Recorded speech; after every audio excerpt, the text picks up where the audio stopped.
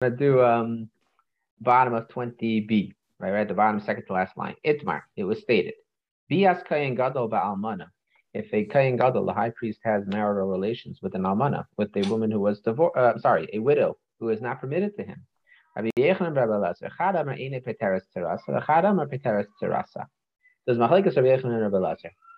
Does the bia of the kayin gadol to the almana herself, does that exempt the tzara? In other words, say that again. Okay, it's my bia is kayin gadol almana, right? So anytime, it's just a funny way to say it, right? But basically, what we're saying is anytime a kayin gadol does bia with a yavama, by definition, she's also an almana. Does that then exempt her tzara and herself from having to do chalitza also? Okay. One of them says that it exempts the tzara from having to do chalitza or yibam, and the other one says it does. Basically, it's not really tzara. It's not tzara as opposed to her because they're both in the same category, right? They're both an almana. One of them says it does exempt. One of them says it does not exempt. If it's an almana from Nisuin that actually had the second stage of marriage too, everyone agrees that the bia is not going to exempt her. If the positive commandment doesn't push off the negative commandment and the positive commandment that are associated with a kain gadol having relations with a woman who is a widow, right? So where do they argue? A woman is only an almana from erisin, from the first stage of marriage. Mandam or Pitaris Sarasa, the one who says that it does exempt her and her tzara. If the positive commandment pushes off the loisase. Mandam or Aina Pitaris, the one who says it does not push it off. Given the extra chalitza. The reason why it doesn't push it off is because in this scenario, it's a little bit of a unique scenario because you have the ability to still do chalitza. And that lacha is that asay only pushes off a los asay if there is no way to do both, right? How could you do both over here? Well, the assay is to ensure that either yibum or chalitza takes place.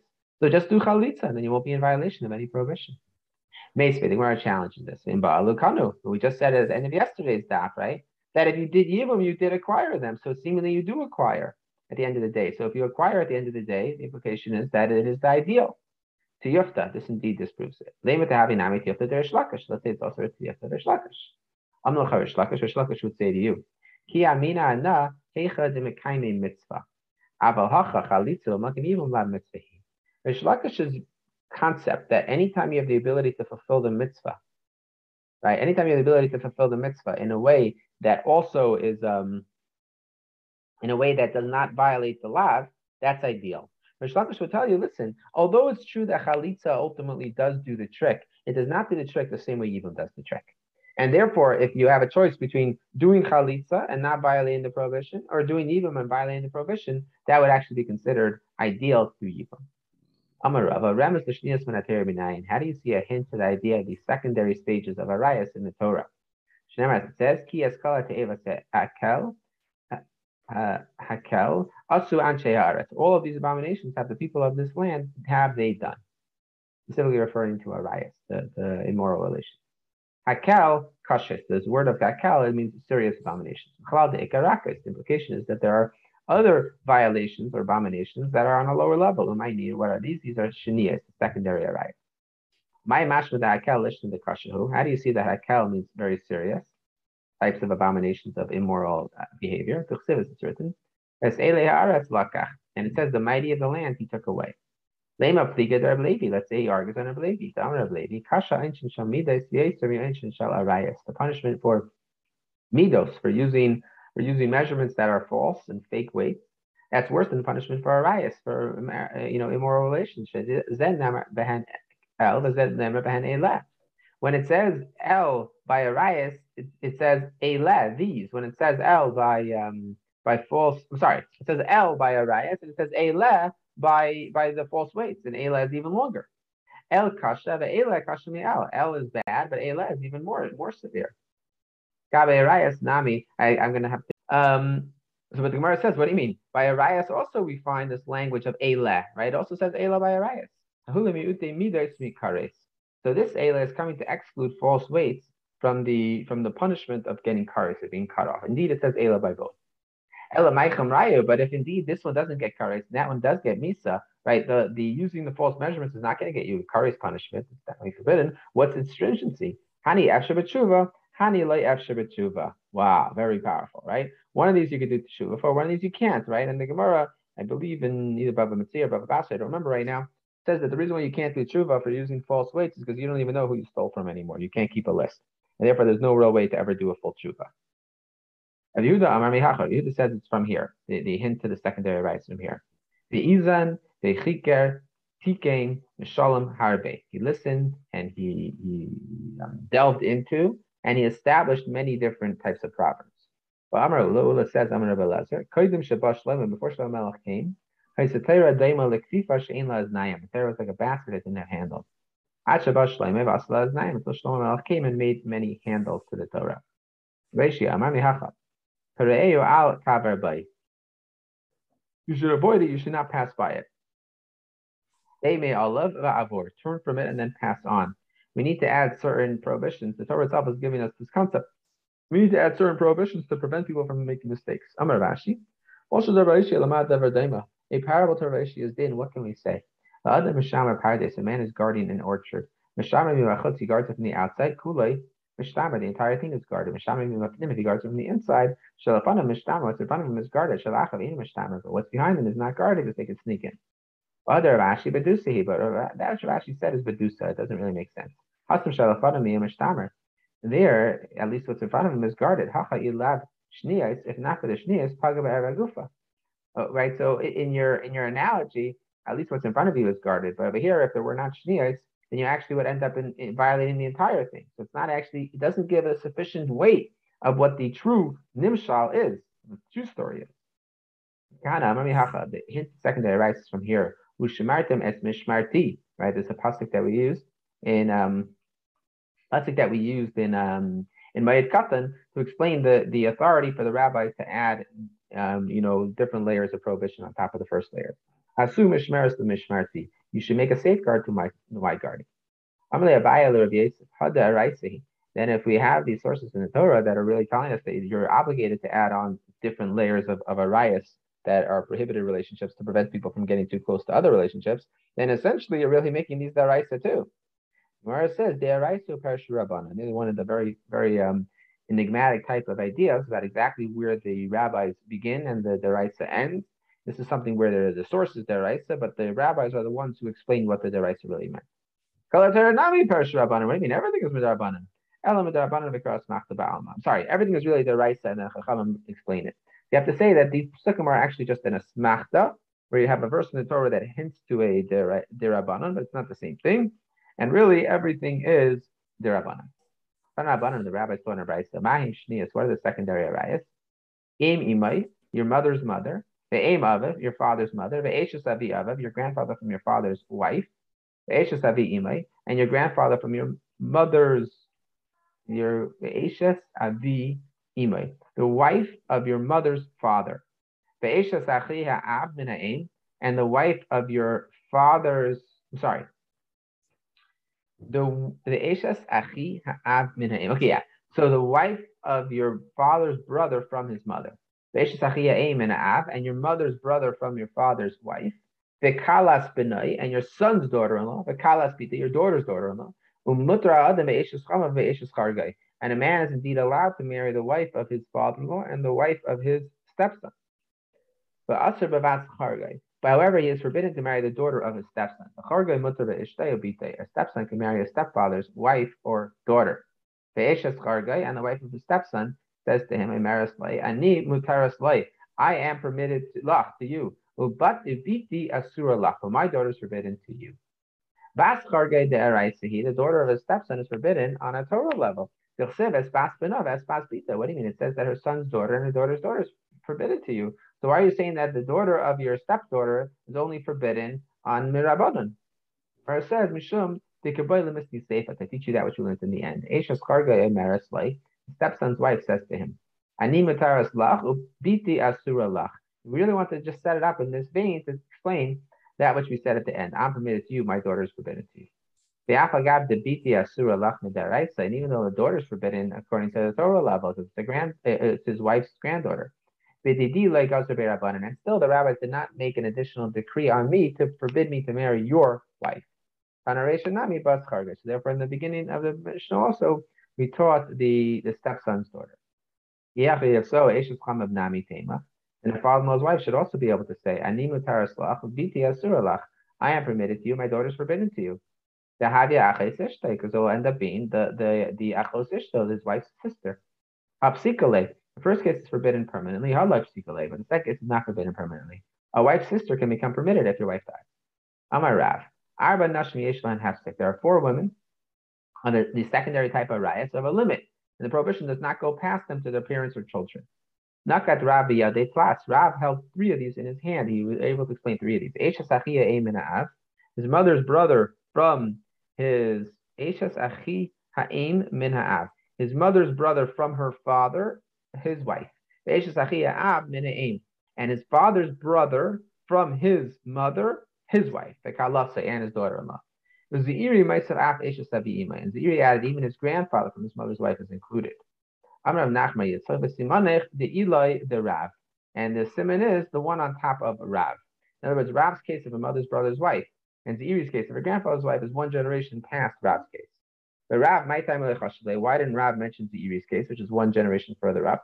Because that could be confused with the case of a grandfather from his father's wife. Was Zeiri, what would he say? A person goes to visit his father's family regularly. He doesn't usually go to his mother's family. Therefore, we would not need to make an additional prohibition. Okay. That would sort of imply that people are more likely to go to the husband's side for like holidays and Yom Tovim, and not to the wife's side. I'm not sure how that plays out in modern history. Okay, Kalase, his daughter-in-law, right? What do you mean? That I see. She should be on a Torah level. It says that the nakedness of your daughter-in-law you're not allowed to reveal. So of course we don't mean the daughter-in-law. What we mean is the daughter-in-law of your son, right? So we say Ema Kalas B'nai. The Kalas B'nai Yesh Lahefsik, but your son's daughter-in-law has a limit on it. But Tanya, it does have a limit. Kalas Erva, your daughter-in-law is an Erva. Kalas B'nai Shniyas, the daughter-in-law of your son is a Shniya, secondary level. And so too you would say about his son, his grandson, and so on forever, that they have a secondary prohibition. Rather, we should say his daughter's daughter-in-law. I heard this matter from a great man. Who was it? Rabbi Ami. It was from Rabbi Ami. He only forbade a daughter-in-law because of a daughter-in-law. And the Chaldeans said to me, Malfa Nahavis, you're going to be a good teacher. So I said to myself, if they meant I'll be a great person, Hadina Asbra Medaiti, then I'll explain Rami's statement on my own. Mikri Dardiki Habina, if they meant I'm going to be a teacher of small children, I'll ask the rabbi to come to teach. Ashta. Savrasa Medaiti, now I can explain it on my own. They only forbade his daughter's daughter-in-law because of his son's daughter-in-law. I can explain it to you. Like the daughters-in-law of Bar Tzisei. Rav Papa Amar Kigain Kalasa the Bay Rav Papa Bar Abba. Rav Ashi Amar Kigain Kalasa the Bay Mari Bar Iski. Bar Yisak, I should say. What are all these cases? Why are these Chadesh? So Zak Rashi, that he has in his house, he had living a daughter-in-law of his son and a daughter-in-law of his daughter, and maybe you could get confused. All these cases are cases where they had living in close proximity, daughters-in-law, both a son and a daughter, and that's why there was a concern that maybe you could get mixed up between the two of them. What's the halacha about his mother's brother, only from her mother, his wife? What's the halacha? Well, is it? Do we say that his father's brother from his mother, that wife is forbidden to him? And his mother's brother from her father's wife is also forbidden.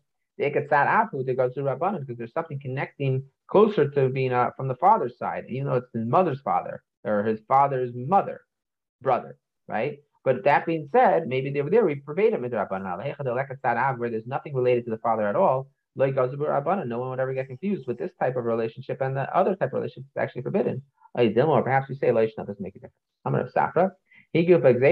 She herself is only a decree, but not naked with Xera. We should make another decree on top of that.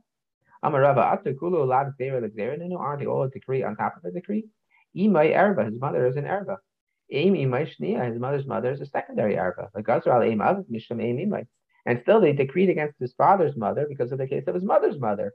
The time of Mai, Kulu Debe Ima Rabasti Karalev. The reason is because they're both called your grandmother. So of course it makes sense. Eishes Av Erva, his father's wife is an Erva, prohibited to you. Eishes Avi Av Shnia, his father's wife is really only a Drabanan Erva. But Gazra Eishes Avi Imoy Mishum Eishes Avi Av. And even that, we added another layer. We said that the wife of the father of his mother is also prohibited, which is only can be prohibited from the Shnia. We know one step beyond the Shnia. Time of my, what's the reason? Kulu de Be'aba, Rabba, Karole, all them from your grandfather's house. Av Erva, your father's brother from the father, that wife is an Erva, totally prohibited. Your aunt who is married to your uncle from your father, who is only your father's brother from the mother's side, that's only prohibited on the Shnia level, the Rabbanan level. But and still we added the other direction, right? The time of my Mishum the Kulu, the Beit Daidi Karilu, because both of them are called the situation of where they're called your uncle's wife. So what's the halacha about his mother's brother, only from the mother, that wife? Tashma, come here, proof. Yehuda bar Shila Amar. Amir Marava Kol Shabinekeva Erva, the Zachar Gazra Lishta Mishum Shnia. Anytime by a Nekeva, by the woman herself, it will be prohibited. Then in the contrasting case where it's a man, they actually said that on the wife of the man type of a relationship. In other words, if let's say, not exactly, but let's call it this, right? Your aunt, your mother's sister, is prohibited to you, right? So then we would say is that your uncle's wife, right, your mother's brother's wife is also prohibited. But Amarava, a klala, is this indeed a klala? Is this indeed a fundamental principle that cannot be violated? Chamay say erva, your mother-in-law is an erva. Eishes chamam mutaras, but your father-in-law's wife is permitted. Bas chamay say erva, the mother-in-law's daughter is an erva. Eishes ben chamay say mutaras, but the mother-in-law's son's wife is permitted. Bas chamav erva, these are all comparable cases if you're making your tree, right? Bas chamav erva, your father-in-law's daughter is an erva. Eishes ben chamam mutaras, but the wife of your father-in-law's son is permitted. Chargaste erva, your daughter-in-law is your stepdaughter's in erva. Eishes charga mutaras, yet your stepson's wife is permitted. Bas chargaste erva, your stepdaughter's daughter is in erva. Eishes ben charga mutaras, yet your stepson's son's wife is permitted. So what was the rule of Yehuda bar Shila coming to include exactly? It must be coming to include your mother's brother, who is only her brother from their mother, and that wife is prohibited. Anytime a woman would be prohibited, then the comparable case on the other side, we're going to prohibit his wife as well. What's the difference between some of these that we say that this rule is ironclad, and some of these we say it's not?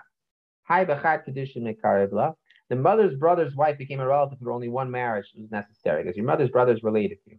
But these other cases where they're talking about the father-in-law's son's wife, that's already two different relationships of no connection, of just through marriage. What's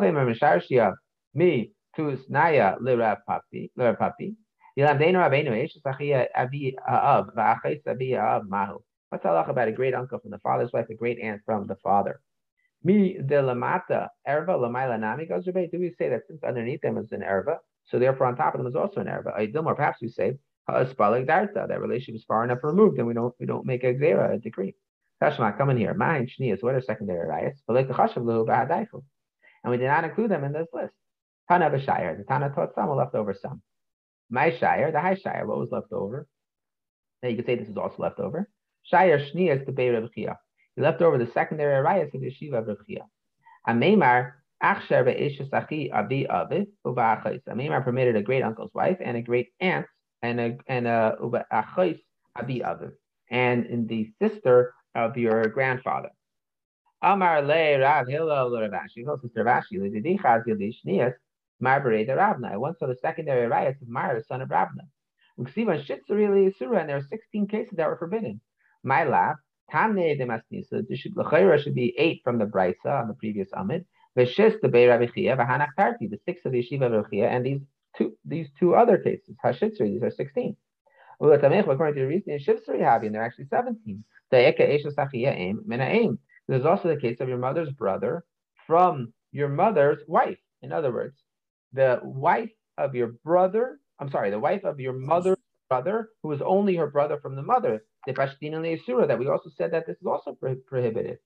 Our answer is Halay Kash. This is not a question. Turn the page.